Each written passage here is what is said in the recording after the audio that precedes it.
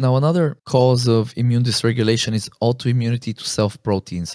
So, there's been a number of studies that have found autistic subjects to have various antibodies in their blood to their own tissues, such as those of the gut barrier, the brain, and the central nervous system, as well as other cellular components. So, for example, researchers have found levels of antibodies to basically cerebellar neurons, so brain cells, to be associated with higher autism severity.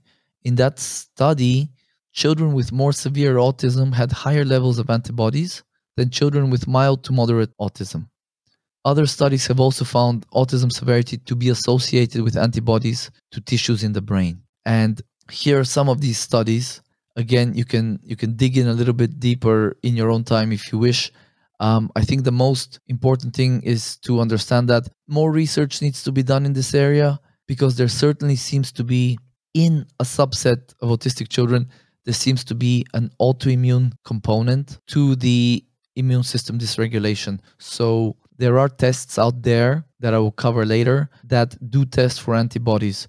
And I'm not saying you need to run them in all cases, but in some cases, at the discretion of your practitioner, they can make a more educated decision based on your child's health history and so on, whether some of those tests are a good idea to run. And because if you identify antibodies like that, then you have more information with which to make changes, again, to protocols, to lifestyle interventions that may help to reduce the causes of why those antibodies are being created.